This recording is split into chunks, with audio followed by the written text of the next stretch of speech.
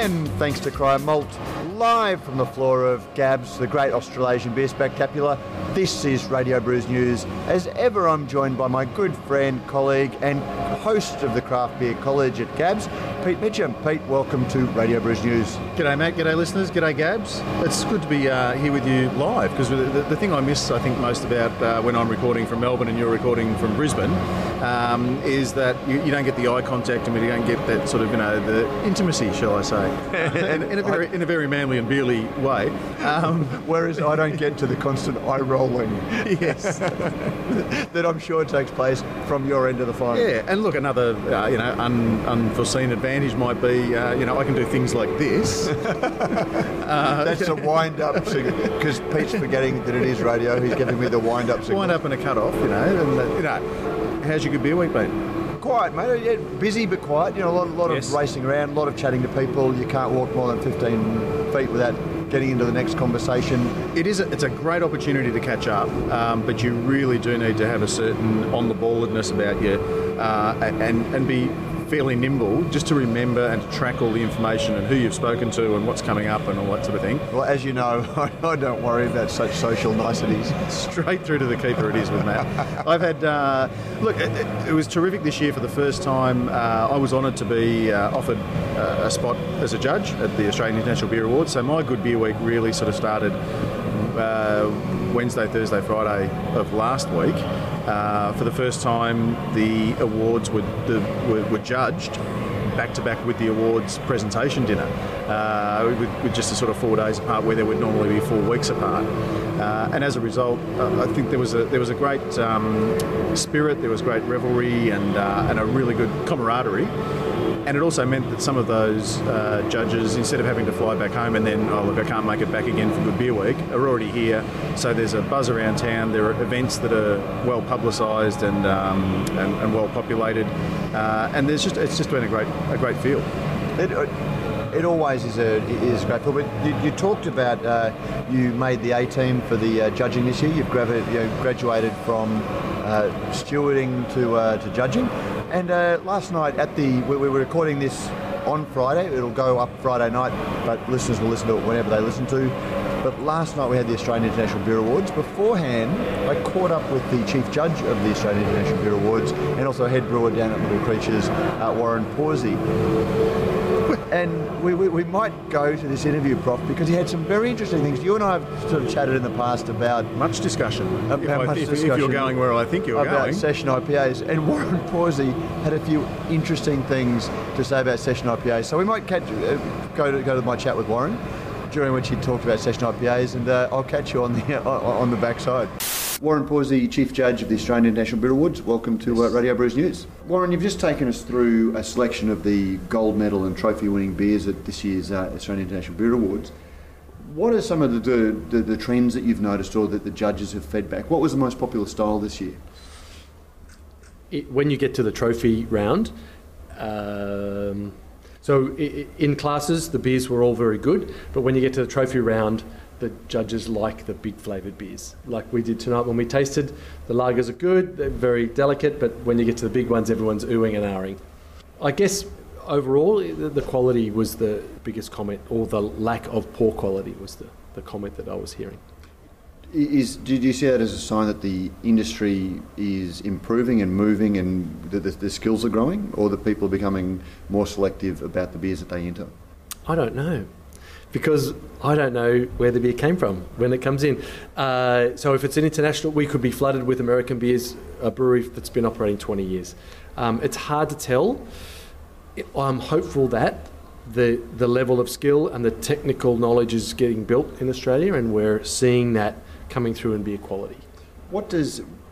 I'm a consumer in the shop. I see that Beer Bottle has got an Australian International Beer Award 2015 gold medal on the label. What is that telling me?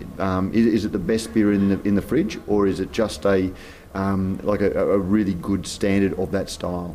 So if you're in the marketing department, they'll love it, that gold medal. I think it's more than a quality mark. It's telling you that some international judges have assessed that beer and it's best in its class.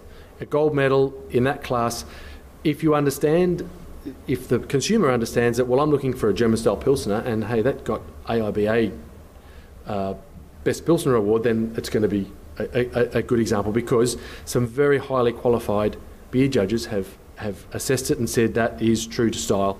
If you're looking for a porter and you see that and go, no, that's not what I'm looking for. But I think if the consumer's looking for, I'm looking for a nice lager, or I'm looking for a porter, and the AIBA judges said this is a good one, I think there's a lot of value there. Finally, I believe when we were talking earlier that the IPA was the leading style. There was a debate.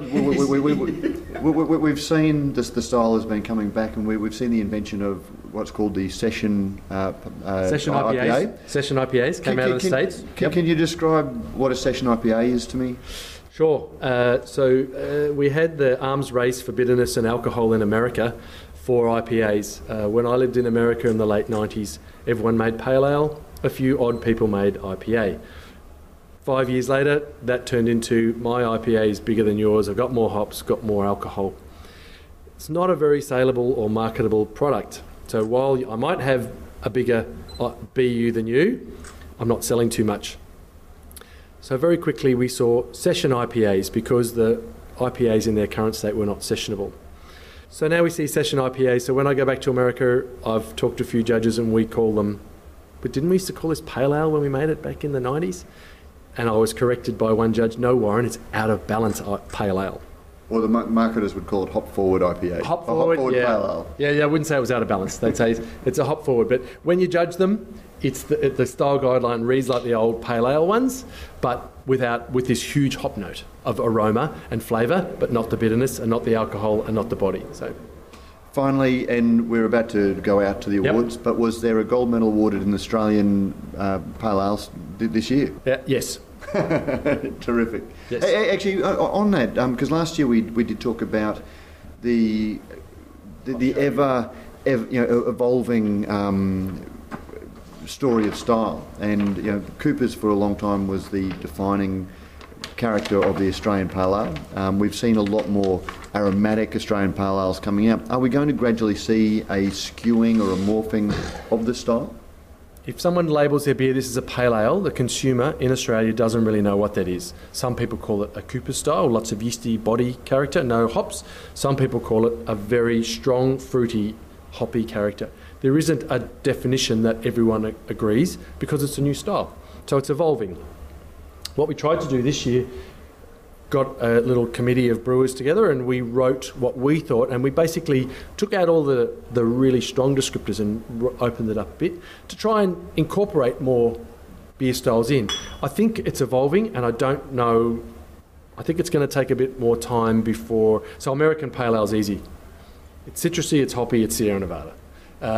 We've got to bottom out. I think we had this historical pale ale, which was Cooper's, and I think with hops, the growth of hop varieties in Australia, we are seeing that changing. But I'm not the guy that makes the decision. The public do. Watch this space over the next couple of years. Yeah, who knows? Australian, with our following so closely following the American market, we might find a pale ale tastes like an Australian version of Sierra Nevada. Who knows? That'd be unfortunate, because pale ale when I was young, pale ale used to be Cooper's. But, that's the market.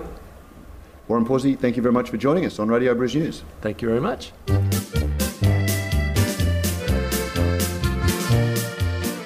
So, Prof, now I have to say that... Was that a setup? No. Was there any element of setup or ad-lib, rehearsal, make it sound like an ad-lib? No.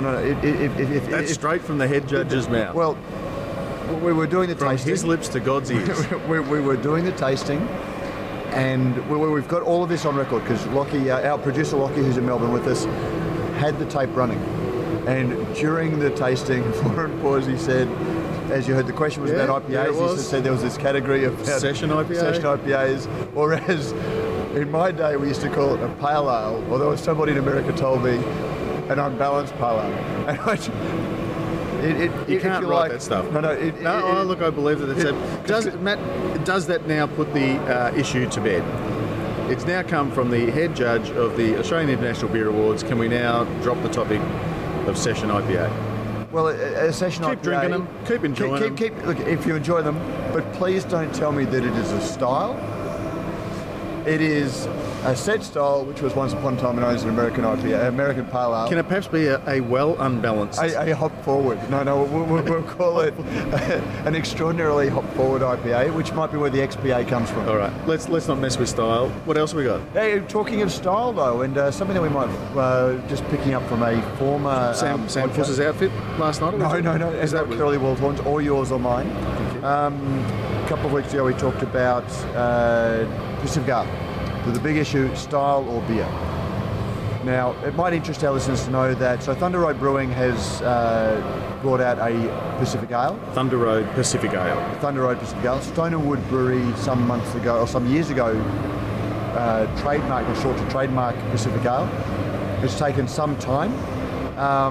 As it turns out, yesterday, I don't fully understand the mechanics of the trademark process, but reading the IP Australia website today, Pacific Ale has been accepted as a trademark. It is a registered trademark to Stone and Wood. It was advertised yesterday. So is that end of story? Well, or is it's been accepted as a trademark according to IP Australia. I guess does that cover anything that comes from now, or does it mean that anything else existing after Stone and Wood is also unacceptable? Well, that seems to me be why you have the IP Australia trademark. So you can see that somebody is creating this trademark, somebody has registered this trademark.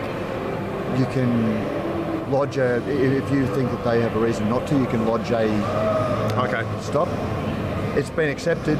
It's always up to somebody who may have an interest to dispute that in court. They're welcome to do that. But in follow-up, so it would seem to be Pacific Ale has been accepted as a legitimate trademark by IP Australia. Thunder Road Brewing, which has a Thunder Road Brewing Company Pacific Ale, won a silver medal for that beer yesterday in the Australian Pale Ale style. Was it that beer? It was. Their Before it was beer, called... Their draft beer, their Thunder Road Pacific Ale, was entered as an Australian Pale Ale. Right. And it took a silver medal. Oh, silver, sorry, yes. And it took a silver medal. The second or fermentation series Pacific Ale, which is brewed in Belgium and bottled in Belgium, but as Thunder Road Pacific Ale, won a bronze in the Australian Pale Ale class. Stone and Wood's Pacific Ale, the original Pacific Ale, won silver in the English Summer Ale class. So the idea that Pacific Ale is a style, at least in my view, and I'm no judge. Was Thunder Road perhaps just been hoisted upon their own petard? Well, because they've won they've won a silver medal out of style, or but yes, for a beer that doesn't fit the style they claim as a style. There certainly seems to be plenty of style categories that a beer called Pacific Ale could be entered into, other than the style category of Pacific Ale.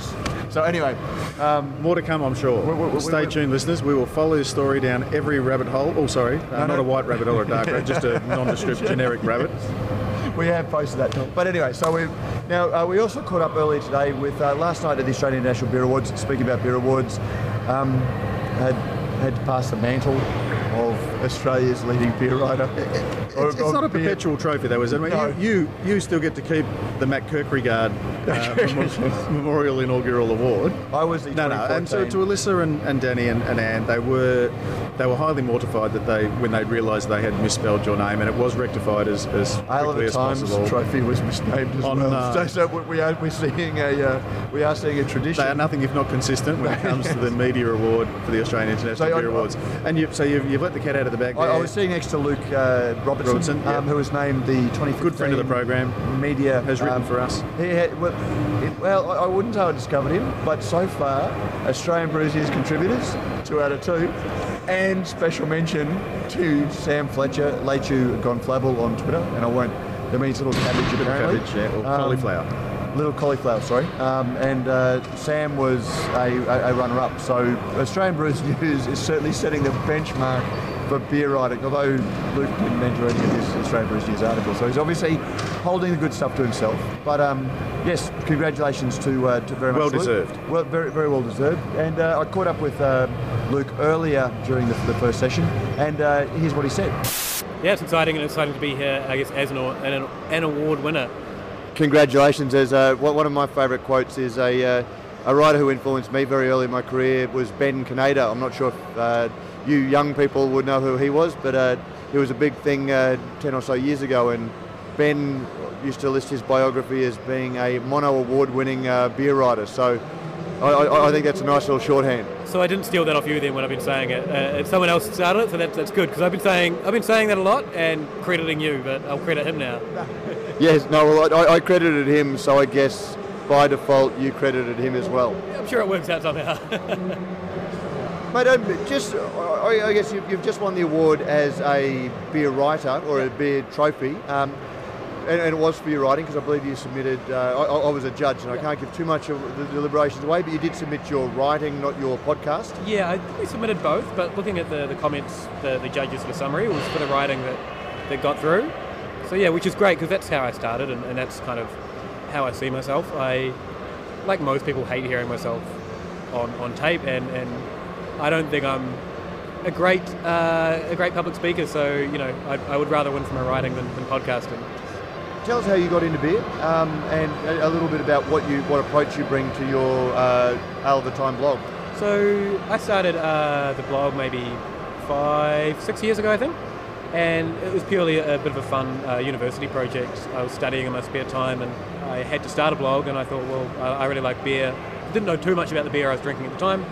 Through that, I realised how much I enjoyed beer and how much I enjoyed learning about it, and sort of went down the rabbit hole, so to speak, of being somewhere like Gabs now, and all these Brettanomyces kind of beers and big hoppy beers, and so yeah, that kicked it off. And I guess the approach that I take to it is, I guess, pitching it at people like me, quite nerdy about it. We do like, I really like to discuss lambic and saison and the history of those. I find that fascinating, but also people that I don't want to make it too nerdy. I sort of want to try and make it approachable, and so you can kind of take something away from it even if you don't know what I'm talking about.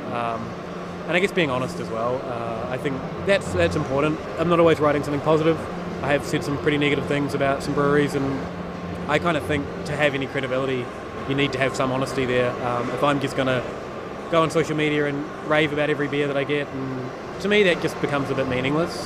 So yeah, it's just kind of a place for me to put my opinions out there, and it turns out people like reading them, so yeah, that's great. We're in the midst of Good Beer Week, or at the tail end of Good Beer Week, the start of Gabs, which feels a little bit like the middle of Good Beer Week. Yep. What's your take on Good Beer Week? We've seen a lot of the highlights, a lot of the things. What are some of the things you've noticed about, perhaps some of the negatives of Good Beer Week? Look, it's hard to say. There hasn't been too many negatives that I've seen. I think one of the articles I submitted was sort of about the idea of excessive drinking and whether craft beer drinkers are doing, I guess, pretending that we are not binge drinking, and in reality we probably are, by whatever the definition is of binge drinking, but not everyone is keeping within their limits, and I haven't really noticed too much excessive drinking. I think people are kind of getting more used to having beer with food and coming to an event enjoying beer rather than just being drunk for the sake of being drunk, or attitudes are kind of changing. But I guess as a whole, it's really hard to say. I'm pretty ingrained in the craft beer bubble of us sort of nerdier end, and we spoke to some people that they're at Gabs for the first time, and they could sort of name 4 or 5 breweries that they really liked, and that was about it for them. And so it's interesting to seeing that, or remembering that there's still hundreds of people that are just getting into this, and not everyone is down that rabbit hole. And so it's kind of hard to, I guess, give that opinion, because I am so ingrained in the whole thing. That said, the Good Beer Week brochure breaks things down into, it does want to cater to everybody. It's got the enthusiast, it's got the beginner, it's got food. But taking your point about the excess, and that's something, I'm not sure whether you're a frequent listener of Radio Brews News, but that's something that Pete and I do seem to keep coming back to a fair bit. And each to their own, but it does seem to be a theme that there are people who are willing to acknowledge that that's an ugly truth about weeks such as this. And I mean, my personal approach is, you'll never see me tweet more than 1 or 2 beers in a night, because even if, you know, when you are at a venue like this, trying a lot of different beers, you are going to push that, but it's that public celebration of excessive drinking, or the people tweeting, planning on getting shit-faced tonight, or next day, oh, you know, I'm so smashed, and celebrating the excess. It is my personal approach to it. That said, I don't think there have been too many nights so far this week that I've seen past midnight or been in any bleary condition. So maybe I'm just growing up. Oh yeah, and I think it might be the same too. I mean, coming into this week, both my girlfriend and I made sure to schedule in dinner at home frequently, because I know that, you know, you're at a pub, you have an event, you're meeting old friends, you have 3 or 4 beers, and then you think, oh, let's just have dinner here, and that becomes a night. So for us, making sure we're sensible about it is I mean, it's a key to being healthy throughout the week. It's actually good for you to do that. So yeah, I'm a big fan of that. Have you taken leave this week the way that some have? Yeah. So I took the week off my real job.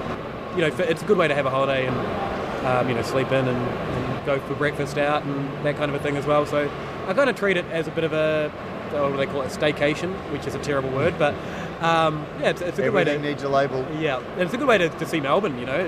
When you live here, you don't get out and about that much, so I try and get out to venues that I wouldn't normally go to, and do events that I wouldn't normally go to as well. So best event that you've been to? It's a hard one, but probably the Everleigh cocktail event they did. It was they were mimicking famous beers in cocktail form, so they had Wagenstuff and Hef, and they made a cocktail to match that. Sierra Nevada Torpedo. So pulling out the flavours like the clove and the banana and constructing that through cocktail ingredients. So that one in particular, they had banana bread blended into the cocktail with some coriander, some rum and some bourbon, and some egg white to give it that sort of big, rich mouthfeel. Yeah, it was really interesting to watch that interplay of flavours, and the mixologist or the bartender said the flavours are going to arrive on the palate quite differently because of the carbonation's not there, and it's a different way of getting them, but we think the flavours are still there. And yeah, I think that they got it pretty right, and just what a fantastic idea for an event. And you know, that's a top 50 bar in the world kind of a thing, and to have them exploring beer flavours without using beer was just amazing. Please tell me they weren't served in a jar of any description. No jars involved. Very nice glasses, and that was my first time going to that bar, and you know, it's got such an amazing reputation. It's a good excuse to get there and try it, and yeah, they did not let me down. They were spectacular. Just coming back to your award for a last question, what does the award mean to you, apart from an obvious gold star for your writing and you know, and plaudits for your work? What will it mean to you? Did you see a career in beer writing down the track? Look, I do. I would like to. I think, like everyone, would like to make money from what they enjoy doing, including those here at Brews News. Yes. But I think doing it the way I do it does give me a bit of freedom to say things that I probably couldn't say in other channels, which I kind of enjoy. So for me, it's validation for something that I love doing, and mostly do it for myself, that people are responding to it. And I think it's not so much the award, but the congratulations from friends and people in the industry afterwards saying, you know, well deserved, is, for me, that's exciting. So just going to that point of, because it's something that we grapple with every day at Brews News, because I went from being a blog to being something that was aspired for something a little bit more. Do you think you automatically that there are conflicts set up by running something as a business that mean that you can't take a more robust? It's probably not. I don't know. It's a pretty tough one. I sort of think with a blog, I can be a little bit more casual about it. If it was a business, I would probably be censoring myself a bit more, and I think as I mature into it, I do pull a few punches. There's some blog posts that I've written that I haven't published, and I guess I'll look at it and think, you know, maybe I'm going to come off like a dick here, and that's, you know, not the way I want to do it. But isn't that just called having a filter? Like developing a filter as opposed to definitely pulling your punches and compromising aren't necessarily the same thing. No. And maybe it's just, I think for me at the moment, it's just easier to have it as I don't have to think too much about it. You don't have to commit to it. You don't have to promise to do something every day. Definitely. And, you know, with my real job, I still enjoy it. I still refer to it as my real job, so I must take something from it. So it's kind of to me, it's a good balance to have a hobby that I can, you know, have a rant about on the weekend and do a podcast, you know, chatting about beer with some friends. And it's a good way to meet, brewers and like-minded people, but still keep sort of sanity in a 9 to 5, so to speak, job, and which teaches me a lot of things about, I learn a lot in my real job as well. So I think that I still enjoy doing it. So yeah. And your real job is in the periphery of media, isn't it? Yeah, so it's a media analysis company, and so I work in the operations team there. So yeah, management, operations management and things like that, and it's always interesting and challenging. So I guess if I get to the point where I hate that, then maybe I'll look at, getting some money for what I do. But you've written for Australian Brews News in the past, so maybe there's something that we can do for you. Yeah, cool. We've got an editor. But Luke, congratulations on the very well-deserved win. Thank you, Matt. And thank you for joining us on Radio Brews News. Always a pleasure. Thank you.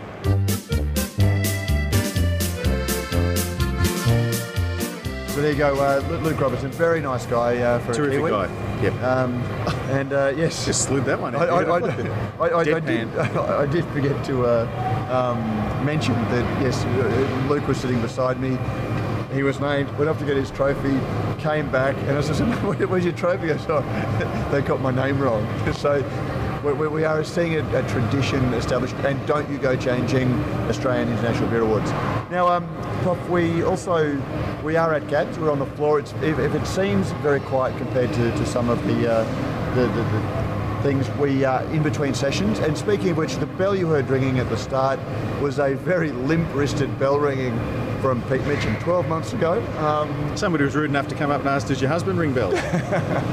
Well, 12 months ago, I was given the honour of launching, I think, the second session of GABS, and you were very uncharitable about my bell ringing. I don't think I was. You're the one who called yourself a dickhead, following the footsteps of Shane Warne. No. If you go back to the podcast and listen to last year's, you were very uncomplimentary about the. All right. Yeah, no, fair call. I'll cop that. Yes. Admittedly, completely different though, because I had a much better bell. You did have a much better bell. My bell end was shocking. It was. Congratulations on cheap. Plus, I'm going to have a word to management because, in all seriousness, nobody wants to ring the stop drinking and get out bell. They want to go I'm all lined up at the bar, on your marks, get set, here's the good bell, get into it. But no, they give me, there's nobody else around, Prof. And you ring the bell to kick out.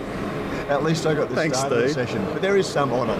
But I just after the first session finished, I caught up with Steve Jeffers to have a little bit of a chat about how it's gone and ticket numbers. And we've got a sellout, and it's going very close to selling out both sessions tomorrow. One already is, and one is sniffing at the door. And Sunday, there is a chance. So Sunday's the biggest Sunday that GABS has seen. So we will get this out tonight, listeners. But look, I would be planning, if you haven't bought your tickets, plan on coming Sunday. But here's what Steve has said about what's worked this year and what their plans are. This was probably 700 or 800 up on our previous best Friday afternoon, which was last year. So all the numbers have just, it's been amazing. We're kind of overwhelmed with the response. I think we expected a 9% growth. That was the best that we could hope for. But we were tracking at 168, 180, 175% in the last couple of days. So it's great. It astounds me. This building was just built for this event, wasn't it?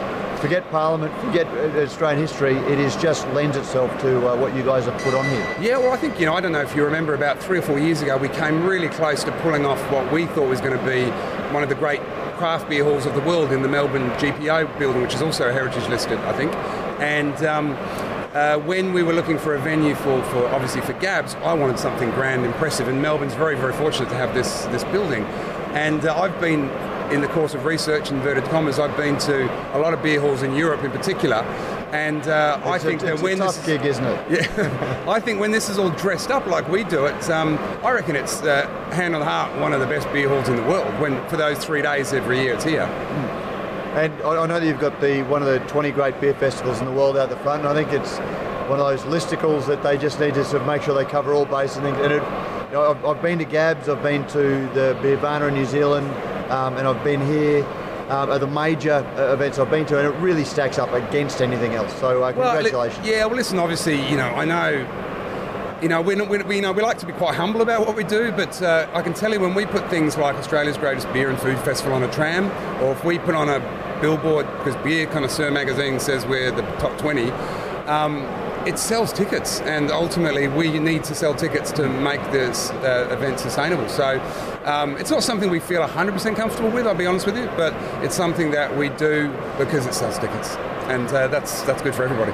So looking around the floor, we've still got the container bars, we've got with all of the Gabs beers, we've got a really great selection of brewers who have taken stands, we've got a complete brewery system, which is new this year. What, as somebody walks in, very similar to last year, what is new? What should people go looking for? Well, the layout is very much the same. We really felt last year, after tinkering with it for a few years, that we really kind of got the balance right, where the level of engagement of the brewer stands was good. Certainly we've got probably another 20 brewer stands than we had last year. And as we always do, we try and get them to raise the bar. And I think that's something we're really proud of, is of the brewers as well, is that they've kind of risen to the occasion of what Gabs is supposed to be about, and they're making them really interactive and visually appealing. So that's really good. The container bars are obviously very similar, but one of the key differences that we've worked exhaustively on and we've invested time and money in is developing this system where we can give people who attend here, of which the vast majority are not serious beer fans, give them cues to know what beers to buy. And listen, it's a very subjective thing. I know it's not perfect, but I think it's the response we're getting from the traffic light system we've introduced this year and the other layers of communication and education is something that I think, I believe, and certainly the initial feedback is that it's kind of really helping people, and they need those sort of, otherwise all these beers no one have ever heard of, and the last thing I want as a beer advocate is to have people try a beer which they're ill suited to, either because their palate or their expectation.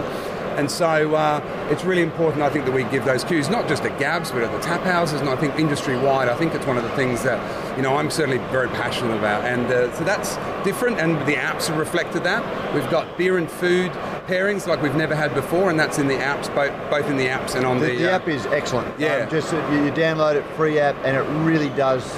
enhance the experience. Yeah. The idea is that it's there to be a real valuable tool in your pocket, both obviously for tracking what you're drinking and rating what you're drinking and noting what you're drinking, in terms of picking your favourite events that you want to attend and create notifications. The food and beer pairings is this whole new element, and of course voting for the People's Choice beer. But so the food is something we've really wanted to ramp up this year. We said that we're a beer and food festival, so we really tried to, entice food vendors that share a similar philosophy to what we do and what the brewers do, and I think we've succeeded in most part in doing that in Melbourne and Sydney. And time will tell, but I'm very confident they'll do very well out of this weekend, and they'll want to come back. And the idea would be, as the patron numbers grow, is that we can get more brewers involved, we can get more food vendors. There's a whole area up here that we could extend or expand to upstairs. Don't kick us out of our little Brews News loft. We'll kind of have some sort of hazard tape around you. So, and then activities as well, like we've got acrobats this year. We've worked really closely with Little Creatures to create more engagement and entertainment. I guess ultimately we want to have an event that people feel spoiled for choice. It's a fun day out. You know what? Even if you're not crazy about beer, it's still kind of a fun day out. We really worked hard at bringing our price down this year. I think festivals in Australia, including ours, was getting on the expensive end, and I know... But they are expensive things to put on. I mean, you look at the container bars, and admittedly you get to amortise that cost over a length of period, but there's a huge cost in bringing stuff in. The tables, the chairs, the sound, the security... Oh, the expenses are huge, this is the first year probably we'll get our nose in front after this is our fourth year. Sydney, we'd be lucky if we broke even this year. Like we're investing in Sydney for a long-term play. We want to bring Sydney to 2 days, because once you start going over 2 days, the costs kind of obviously spread. But even the cost for exhibitors, for example, Melbourne is famous for its great quality food at a really good price, and you come here and you look at, a wrap might be 5 tokens or $10. Yep. But there's a big investment in people, in the food vendors coming here and bringing their equipment and bringing their staff, and they've got to cover that cost in a relatively short period of time. Yeah, listen, some of the vendors do very well, but it's spread across. But I think both with the brewery stands and with the food stands is we want to get great people, and we want it to be worth their while. We also I don't personally agree with the view that you shouldn't necessarily make money at a festival. I think, to be in front of 17,000 people, so I would happily, if I was a brewer, pay money to do that. But I think we really try and price our stand prices competitively, and I think that everyone who came last year wanted to come back, and I'd be surprised if everyone this year didn't want to come back. So and I there think is a tension between that. If there isn't good food here, people won't come, or people complain about the lack of good food. If there's good food here, there needs to be a reason for the businesses to come and set up. Certainly last year was the first year we didn't give some of the food vendors explicit instructions to have at least one item under $10. This year we re-implemented that, so it was important, and we also engaged proactively with the food vendors to kind of explain to them that it's not in no one's interest to have certain things that were $14 or $16 necessarily, that probably weren't worth that much. So I think it's in their interest to come down a little bit and have a spread of prices, and also in doing so come up with things which are quite simple to prepare and from a cost point of view are easier for them to manage. But I'm really thrilled with the food vendors we've got. I know there are other great restaurants in Melbourne who are passing through Gabs over these few days who are interested. I couldn't get them across the line this year, but I reckon maybe next year, the hope would be that we could get them across the line. So food is really important, and of course the educational part. Obviously we're upstairs now and outside the Craft Beer College room, which has been there for every year, but we've introduced this whole secondary education side. So we've got Prof's area in the Beer College, which is for the perhaps more serious beer fan. They're talking to brewers, listening to panel discussions and the like. Whereas the other side, which is Steel Adventures in Craft, which is hosted by Kiralee, the beer diva. The idea behind that was to come up with more kind of consumer-focused, consumer-friendly events that are based around food and beer.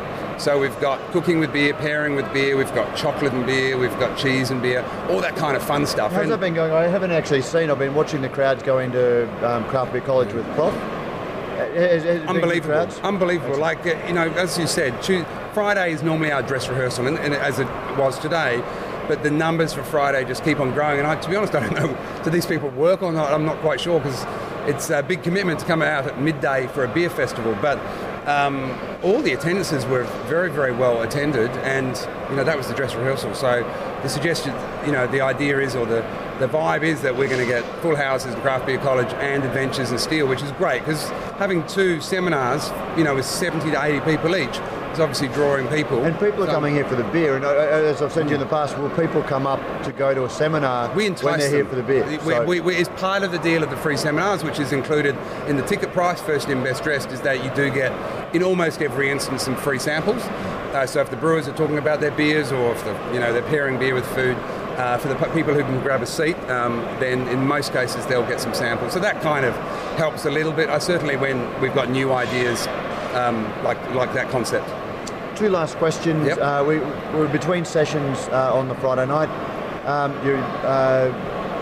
You're sold out. There's still tickets for the Friday night session. So there's a handful of tickets for Friday night. So tonight's session, Saturday afternoon, is completely sold out. There's a few tickets left for Saturday night, and there's a bunch of tickets left on Sunday, for Silly Hat Sunday. So if you're listening to this, probably you might have missed the boat, but come for Silly Hat Sunday. That's one of my favourite events, and I know a lot of the beer fans quite enjoy the more relaxed nature of it, and obviously with the Silly Hats it's all a bit of fun as well. And you're keeping your Facebook page up to date, so people won't. So if you keep an eye on the Gabs Facebook page, people will know whether there's still tickets available. We're just about to put something out now. We're just kind of getting confirmation from Oztix, our ticketing agent, about exactly where we're at. And it's always quite hard because because we sell a lot of season passes.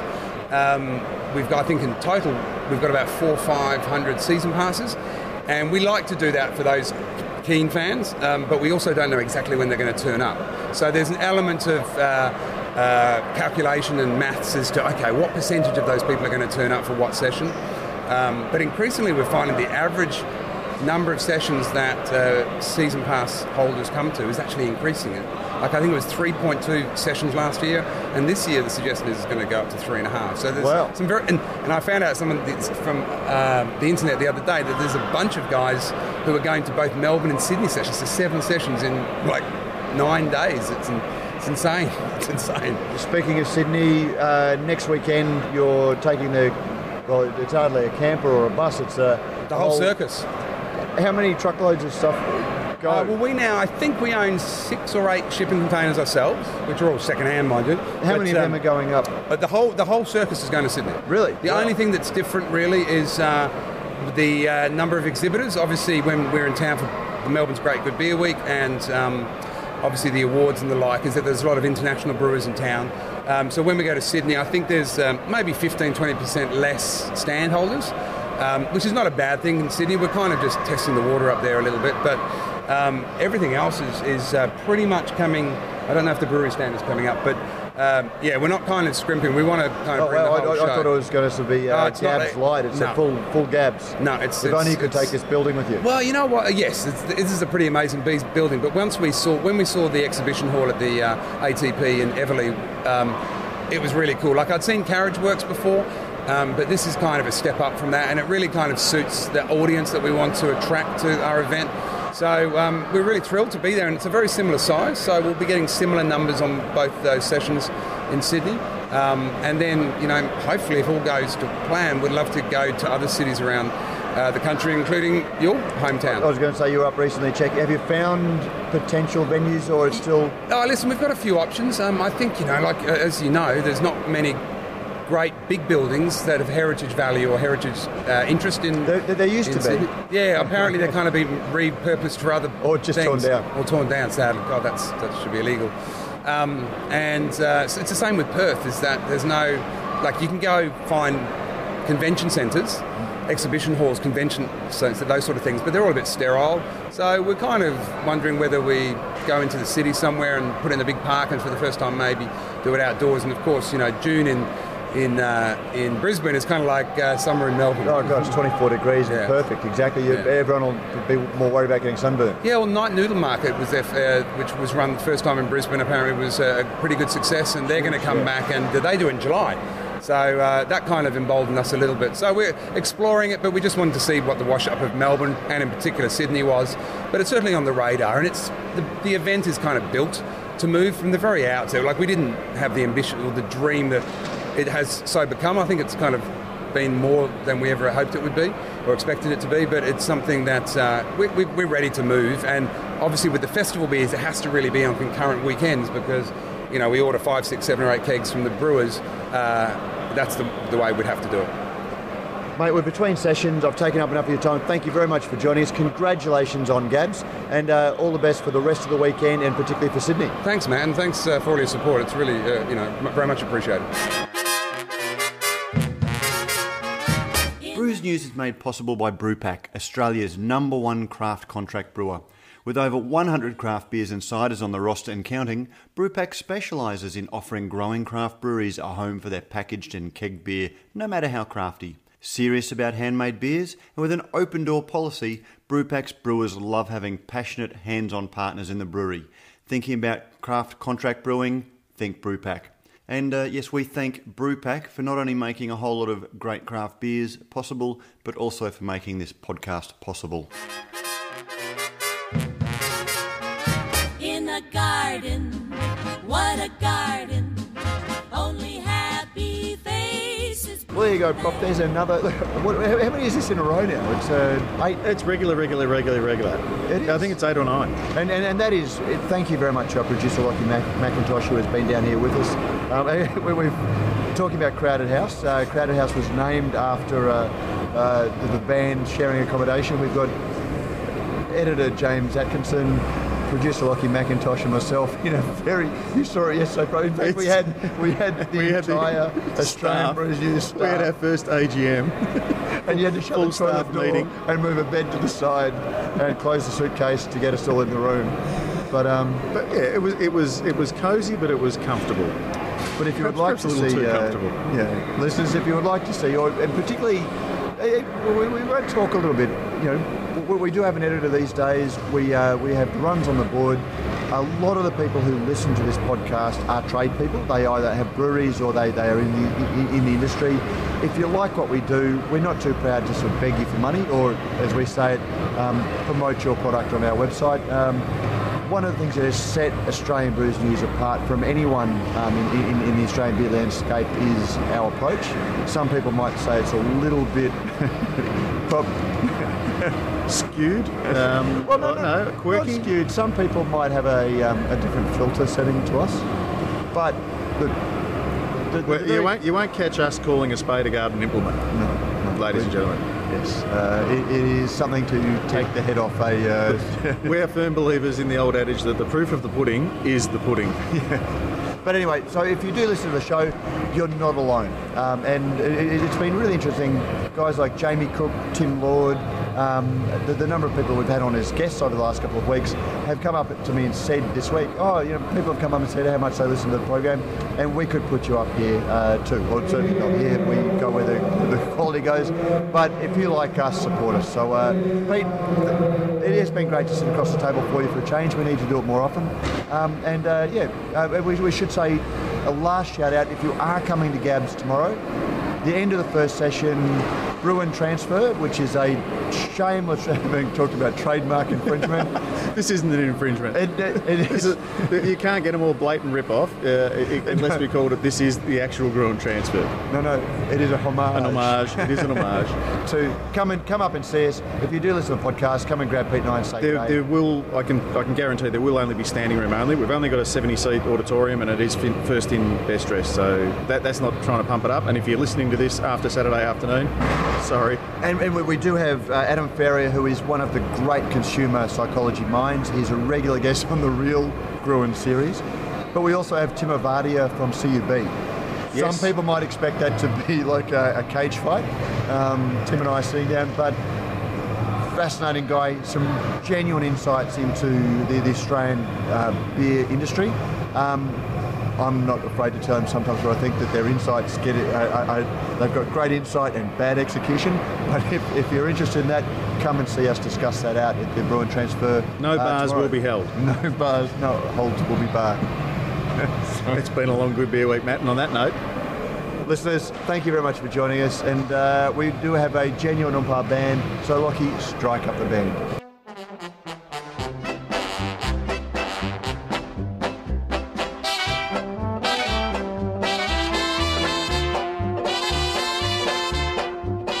Steve, can I please do a start drinking bell instead of a stop drinking bell?